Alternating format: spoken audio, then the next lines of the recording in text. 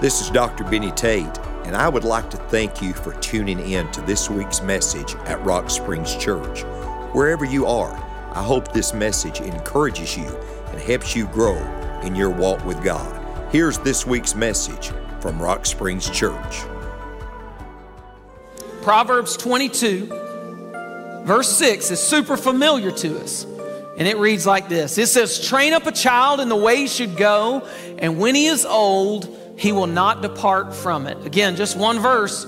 Train up a child in the way he should go, and when he is old, he will not depart from it. Let's pray together. Heavenly Father, thank you for your spirit and your presence in this place. Thank you for the worship.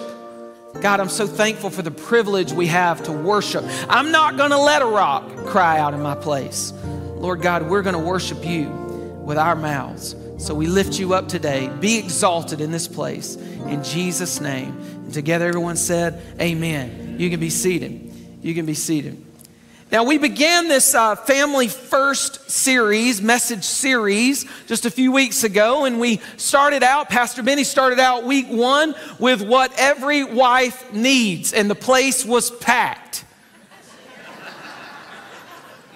We moved on to week 2, what every husband needs, and nobody came. Nobody cares what the husbands need. I've been streaming that message. It's got all-time views in my home. I've been just playing on repeat, praying God does something special. But I drew the short straw. This week, we're talking about what every child needs. Now, when I said that in the first service, I saw like 5 of my kids' teachers leave. They're like, what does this guy know about parenting? Like, I know his kids. So like, please don't leave, I promise. Hey, I don't even think I know much. I got every word of this from Pastor Benny. So you can just rest assured it's all Pastor Benny approved. And so you can trust it. It's the Word of God. And I kind of feel like the guy, you know, before he had kids, he had 5 theories on parenting and no kids. And then he had 5 kids and no theories. Like, that's kind of how I feel. Pastor Benny says it this way. He said, I used to preach when I was young. I used to preach a message on parenting. He said, I preached 10 surefire steps to raising a godly, healthy, productive child. He said, and then I had a child and I changed the message. He said, I changed the message to 3 things you may want to try. They may or may not even work.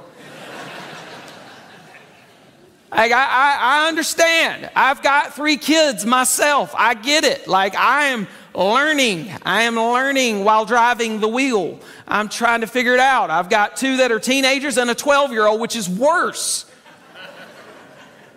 I don't know. It's just a wild season right now. But I do know, I probably identify best with the story. You know, they say when your kids are young, you know, they're so sweet and cute, you just want to eat them up. And then when they get older, you wish you had ate them. Like, I should have had a barbecue. Right. I mean, I'm just kidding. Don't write me a dirty email. Like, I'm kidding, kind of.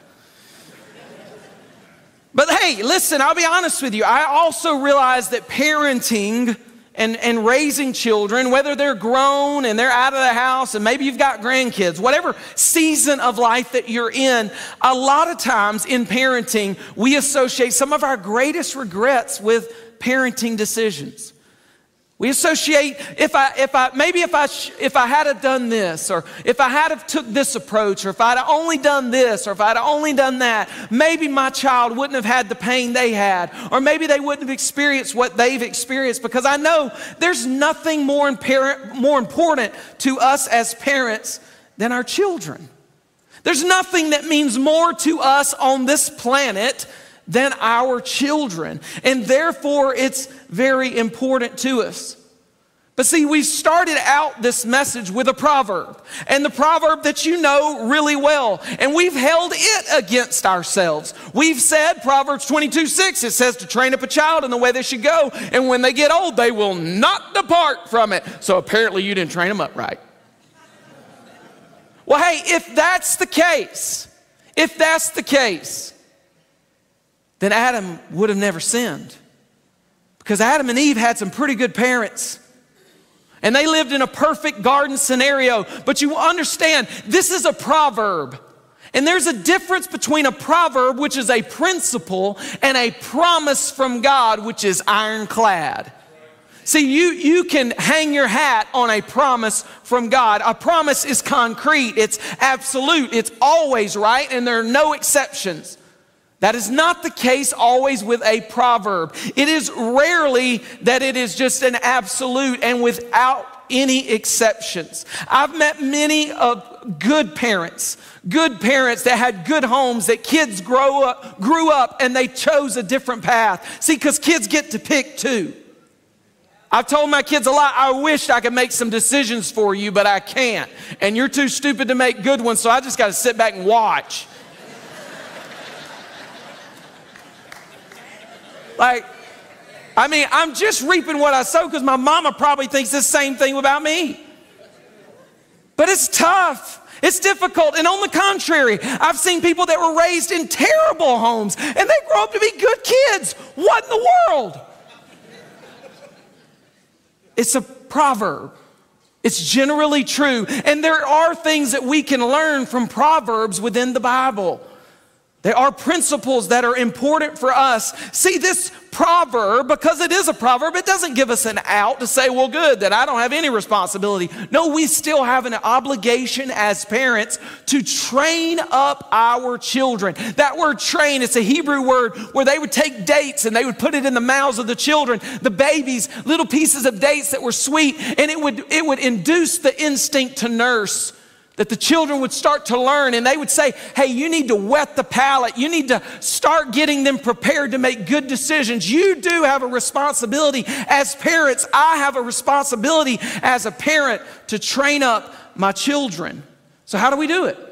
How do we do it? We got a lot of content, so we're going to move fast. So I hope you're ready. So how do we do it? Number one, we got to love them. We've got to love them. That's hard sometimes. Especially if you got kids like mine. I'm kidding, I'm kind of kidding. Atlas Psychology told it this way. They said the number one need of all children is love. Duh. We all need love. The Beatles told us that. We all need love. We know that love is important. Jesus, who was the perfect Father, God the Father, in John 3:16, he said, for God so loved the world. He loved us. He loved us. It's important that we love our children. Psalms 103 and 13, it teaches us to love our children. But how do we do it? What are some practical ways? Well, hey, letter A right there in your notes is that we say it. There's a profound thought. We say it. I know that sounds simplistic, but for some of us it's difficult, especially the older they get. When they're babies, you're like, I love you, little baby. And then when they get older, they're like, you want a fist fight? All right. I don't know, if you drive by my house and me and my kids are rolling around the yard, we're probably not playing. It's not above me, I promise you. I got crazy all in me. So I can definitely go for it. I just know that it's important that we say it, that we tell them that we love them. You see, because Jesus said it this way in Luke 6:45, he said, out of the abundance of the heart, the mouth speaks. So when we love our children, it should just come out of our mouth. Now again, I understand for some of you it's difficult to say, but I encourage you, we've got to say it. And I don't care if you say, well, hey, I needed this message 50 years ago. Start today. Start today. Well, I never said it like I should, and I just don't, it's hard for me to do that. My kids don't really receive it well. It doesn't matter. Do it anyway. They need it. And it's important for us, no matter what stage in life we are in our parenting, whether they're grown and you got grandbabies, say it. Say it. It's never too late to start saying it. Charles Stanley, who's the founder of In Touch Ministries, famous pastor in Atlanta, at First Baptist Church in Atlanta, just passed away, had a wonderful ministry. His son, Andy, was with him when he died, and he said on many occasions, he would say this, but he said, the very last thing that my dad said to me, he said, I couldn't be prouder of you, Andy. See, the weight of our words, mom, dad, our words are powerful. And when we use those words to say, I love you to our children, it is powerful. We've got to say it. The letter B there, we've got to show it. We've got to show it. God did it in Romans 5:8. The Bible tells us, but God demonstrates his love for us in this. What did he do? While we were still sinners, Christ died for us. He demonstrated it. He put his money where his mouth was. He literally said, for God so loved the world, and then he gave. He gave his one and only son. See, God demonstrated that, hey, we've got to put some action behind our words. We can't just say it. We've got to show it. See, Chuck Swindoll is talking about affectionate dads or unaffectionate dads. He said, many a young woman who opts for immoral sexual relationships does so because she can scarcely remember a time when her father so much as touched her. Unaffectionate dads, without wishing to do so, can trigger a daughter's promiscuity. See, Ruth Graham, the daughter of Billy Graham, raised in a great home. She said, I'd been married for 20 years. She tells her story. I'd been married for 20 years. I had 3 children. I thought my marriage was good, but turns out things weren't good. She said my husband had been having affairs within our marriages. She said I was devastated and our marriage ended. She said I was suicidal. I was at the lowest point of my life. I didn't know where to turn, what to do. She said I was making a lot of bad decisions. And she said I married again on the rebound. She said my father, my mother both told me this is not the right man for you. This is not the right decision. And I ignored them. I just really didn't listen to any wise counsel. I just ran out and I married this man. And she said within 24 hours of the marriage, I knew I'd made a mistake. She said he was abusive to me. And she said, I took it for as long as I could take it. One day I just threw all my stuff in a car. And she said, I left out of the driveway, not even sure of where I could go. And she said, I sat in the car and I thought, where can I go? And she said, I decided I was just going to go back home. I was going to go back to mom and daddy's house and just face whatever I had to face. She said, I don't know if my dad got word in advance or that I was coming or what. She said, but as I topped the hill, she said, my daddy was waiting out in that driveway. And she said, as I opened my door, he wrapped his arms around me and just said, I love you, Ruth. Welcome home. Welcome home. See, there's so much power when we show it, when we show our love for them, when we love them. But not only do we love them, number 2, we lift them. We lift them. And what I mean by that is we encourage them. We lift them up. We encourage them. Listen, it's real easy. And if you're like me, you're constantly on alert for all the things your kids do wrong. And you're always, you're kind of rebuking and correcting and rebuking and correcting. And you're always on them and always on them. But it's important that we find things within their life and within their world that they do well and encourage them. That we lift them up. That we intentionally lift them. God the Father modeled it with Jesus. I mean, he was getting baptized, and in Matthew chapter 3, God the Father, a voice from heaven said, this is my beloved Son in whom I'm well pleased. Like that's a pretty strong statement. God the Father said, hey, I'm pleased with him. He encouraged and lifted him. See, not all kids are the same. See, I know for some of you want your kid to be athletic, and maybe they're not. Or maybe for some of you want your kids to be academic, and maybe they're not. Maybe you want them to be one way, and maybe they're not. But kids are different. They are all gifted in many different ways. Some are artistic. Some are musical. Some are good with their hands. Some are not. But they're all good. And they all have giftedness. They all have things that we can find, even as adults. Listen, it doesn't matter at what stage you say, my kids are grown, this message is not for me. I promise you, pick the phone up today and call and encourage your kid somewhere as a grown adult, they're going to appreciate it. It's going to mean something, maybe something more than ever before when you call them and tell them how proud you are of them, how much you love them, and how much you appreciate all that they're doing and who they've become. You find opportunities to encourage them because, I heard this quote, we have to parent the children that we have, not the ones we thought we would have. See, while we were busy making plans and planning everything out and how our kids would turn out, they just turned out. Life happens. They get to pick. They get to choose. The Bible says, I set before you good and evil, and you choose. They had the same choice. And you just got to love them right where they are and encourage them right where they are in everything that you see that they're doing well. But not only do we lift them, number 3, we limit them. We limit them. I'm talking about rules and discipline. 1 Samuel chapter 3, we hear about Samuel. He's a young man and is early in the temple life. He's going to become a prophet, a great prophet. But at this point in time, he's young. Eli's the older prophet, the one of the house that is ruling, and he's older and he's about at the end of his ministry. And a message from God comes to Samuel, because Samuel had made a grave mistake. And it says in 1 Samuel 3:13, here's the message to Eli, or to Samuel for Eli. It says, for I have told him, for I the Lord have told him that I will judge his house, Eli's house, forever for the iniquity which he knows. Because why? His sons made themselves vile, and what did he not do? He didn't restrain them. So you mean to tell me that Eli was going to be judged just because he didn't restrain his children? Yes, I am telling you that. God said he was going to judge his house forever. It's important that we restrain our children. Not everything is good for them. Not every action is a good action for them. And we need to do our best to limit them. Children play better around fences and inside of fences when they know those boundaries. See, it's important. Paul in Colossians chapter 3, he began to talk about the family. And in Colossians chapter 3, beginning in verse 18, he starts talking about the wives.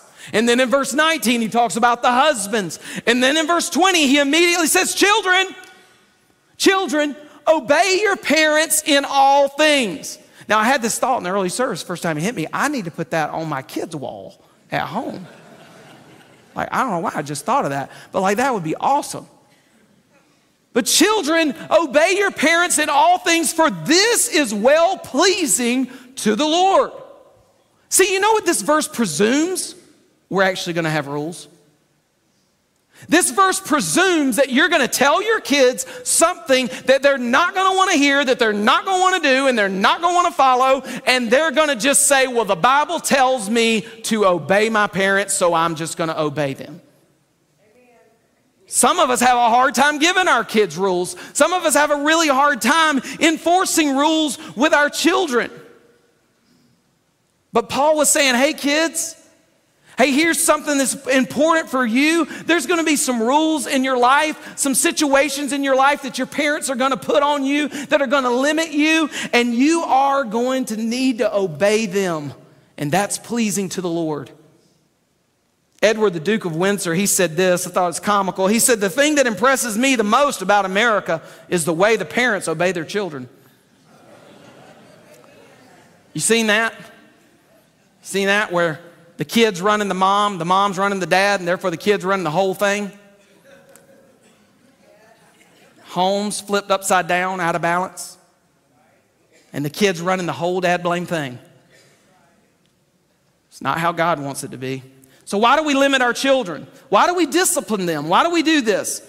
Letter A there, because it teaches your child, it teaches them your love for them. It teaches your love for them. Hebrews 12:6 says, for the Lord disciplines and corrects who? Those he loves. He disciplines and he corrects those that he loves. In Proverbs 13:24, it says, whoever spares the rod actually what? Hates their children. So if you're sparing the rod, you hate your children according to the Bible. But the one who loves their children is careful to discipline them. We must discipline our children because it teaches our love for them. Not only that, but it teaches a child respect. It teaches a child respect. Hebrews 12:9 says, moreover, we have all had human fathers who disciplined us, and we did what? We respected them for it. You see, I'm not saying that it's a scenario where right in that moment, but kids that had rules and had boundaries in their lives when they were children, they do grow up to respect the parents that they had for giving them those boundaries.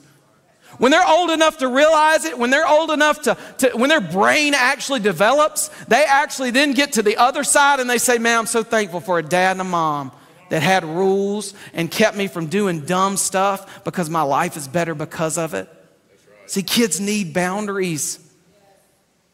And it teaches them respect. Not only that, but it teaches a child to do what's right. It teaches a child to do what is right. Here's the verse, Hebrews 12:11. This is a good one. No discipline seems pleasant at the time, but painful. Heads up. Yeah. Anybody didn't know that? Like I was beat a lot from my mom when I was a kid. You can imagine. It's a wild Indian.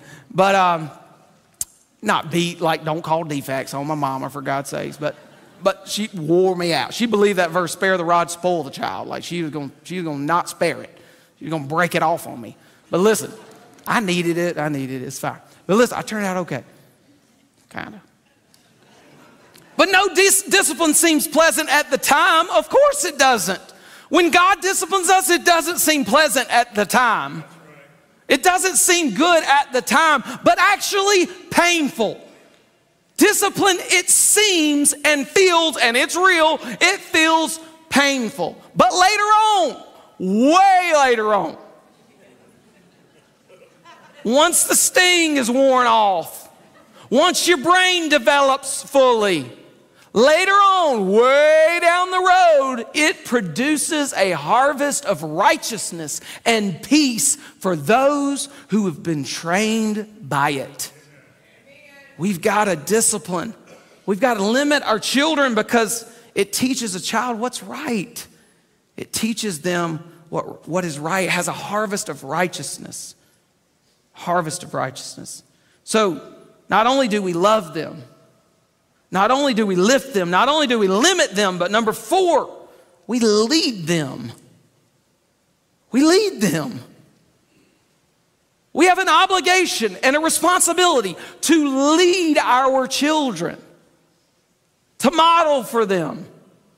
Abraham Lincoln said it this way about the proverb. He said, there's just one way to bring up a child in the way he should go, and that is to travel that way yourself. It's to travel that way yourself. You see, it's important for us to realize that kids aren't going to always just do what we tell them to do. There'll come a day where they're going to do what we do and do what we've done. And we need to understand that we need to model for them what we want for their lives. Even you say, well, my kids are grown, then model for them how to be an older adult. Model for them how to age well and how to be a great parent as an older person, or a great grandparent or a great great-grandparent. You just model for them how they should treat their spouses, or how they should age well. Give them a model. Let them see it in you. See, we've got to lead them. In January of 2006, Rodney Atkins, who was a up-and-coming country music guy, he released a song and it went to number 1 in January of that year, 2006.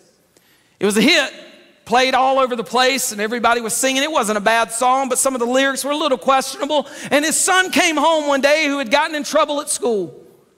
Son got in trouble at school for singing the lyrics of his dad's song.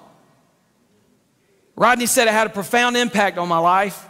He said in the same year, I wrote another song, another number 1 song. It went to number 1 in the nation. And it was a song called Watching You, about his son's perspective. And this is the lyrics to the chorus. It said, I've been watching you, Dad, ain't that cool? I'm your buckaroo, I want to be like you and eat all my food and grow as tall as you are. He said, we've got cowboy boots and camo pants. Yeah, we're just alike. Hey, ain't we, Dad? I want to do everything you do, so I've been watching you. See, it can be a positive or a negative, but they're watching you. They're watching you. And hey, they get to see you at your worst and at your best. But they see a lot of the times when somebody cuts us off in traffic. Like, don't do this. Whoop, you know. I mean, my wife just yesterday said, we were, I'm just kind of like all the way, whatever. And so like, I'm sitting and I'm waiting and it's like, I feel like you got to shoot the gap. Like you got to go. Like you can't wait. If you wait for the cars to part and the oceans to part, you'll sit here all day. And I'm like, whoop, whoop, whoop. I'm jumping out and she's like, oh my God, kid, do not do what your daddy just did. Like you're going to get killed.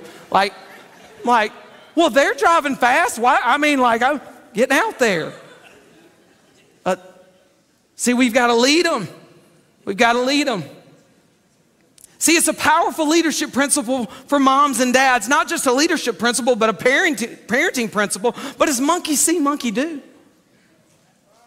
Monkey see, monkey do. I promise you, they're going to do what you do far quicker than they are going to do what you say. You see, we can't lead where we don't go. That's right.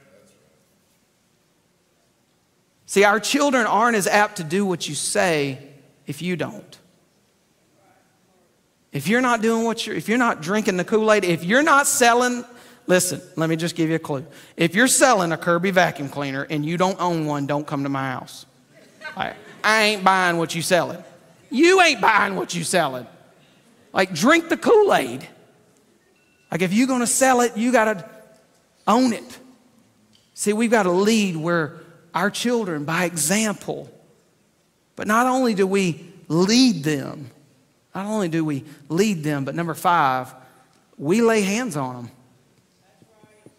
And I'm not talking about like beating them. We already covered that, all right? Not that kind of way. I mean, that's important, trust me. I'm talking about praying over them. We got to pray for our children. We got to pray for our children, and hey, we need to pray with our children. Lead them in prayers. Allow them to pray. Teach them to pray. Teach them how to pour their heart out to God about what's going on in their life so that they can grow up and know that I have an advocate, and that advocate's the Father, and I can take my need and I can cast my care on Jesus because I saw my daddy do it and I saw my mama do it, and I watched them pray and pour their heart out to God. You see, we've got to lay our hands on our children and pray for them. See, Hebrew culture, ancient Hebrew culture, for thousands of years, the Jewish nation, the parents, they would lay their hands on their kids and bless them. In Numbers chapter 6, it records it.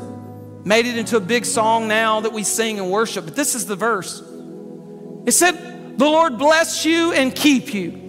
So you can imagine an old Jewish Hebrew man placing his hands on his children and saying, may the Lord bless you and keep you. And the Lord make his face shine upon you and be gracious to you. And the Lord lift his countenance upon you and may he give you peace. They would pray that blessing over them every single day. And listen, I'm not telling you have to pray that blessing, although that's a great one, but you should be praying blessing over your children. There's power in your words. There's power when you say something to God on your children's behalf. Mother, father, there's power in your prayers for your children because nobody is going to pray for them more than you will, stronger than you will, with more fervency than you will. No one will. Nobody will pray for them more than you. It's important. Hebrews chapter 11 gives us faith's hall of fame. It's a big deal. Hebrews chapter 11. You got all the greats in Hebrews chapter 11. Moses and Noah, and you got Rahab and Enoch and Abraham, the father of the nation. And Abraham had Isaac, and then Isaac had Jacob. And they made it in verse 20 and 21.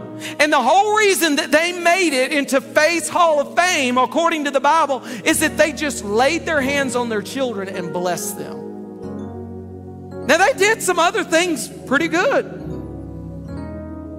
But what God remembered, and what for all eternity has remembered and acknowledged for them, is that they laid their hands on their children and they blessed them.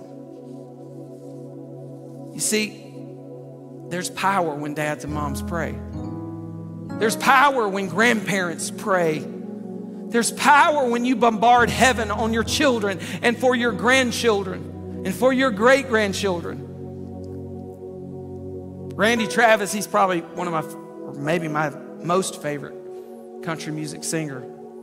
He wrote a song, and it says this. It says, 17 and wild, I hit the bottle. Doing anything I dang well please.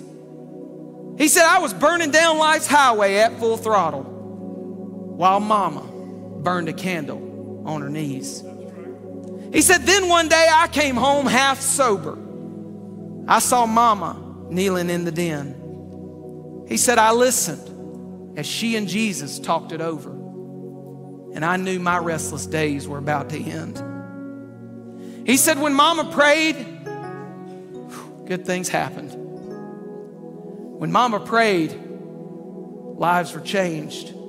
He said she is not much more than 5 foot tall, but mountains, big and small, crumbled all away when mama prayed. I want you to know there's so much power in your prayers. And when you pray for your children and you cry out to God for your children, there is power in those prayers. And every child needs. They need us to love them. They need us to lift them, to encourage them. Our children, our grandchildren, they need us to limit them. I'm sorry, but you got to do it. You got to be the bad guy. You can't be their BFF. They got a lot of BFFs. But your mom and dad, be different. They need a leader in the home. Stop trying to dress like them, live your life through them. Look, get over it. Good grief. It's a joke to everybody with a brain. You got to limit them. You got to lead them. And you got to lay hands on them and pray for them. It's important. Our children need us. And as parents, grandparents, we got to step up. Thank you for joining us for this week's message from Rock Springs Church. If you would like more information about Rock Springs, be sure to follow us on social media or connect with us at rockspringsonline.com. Join us right here next week for another message from Rock Springs Church.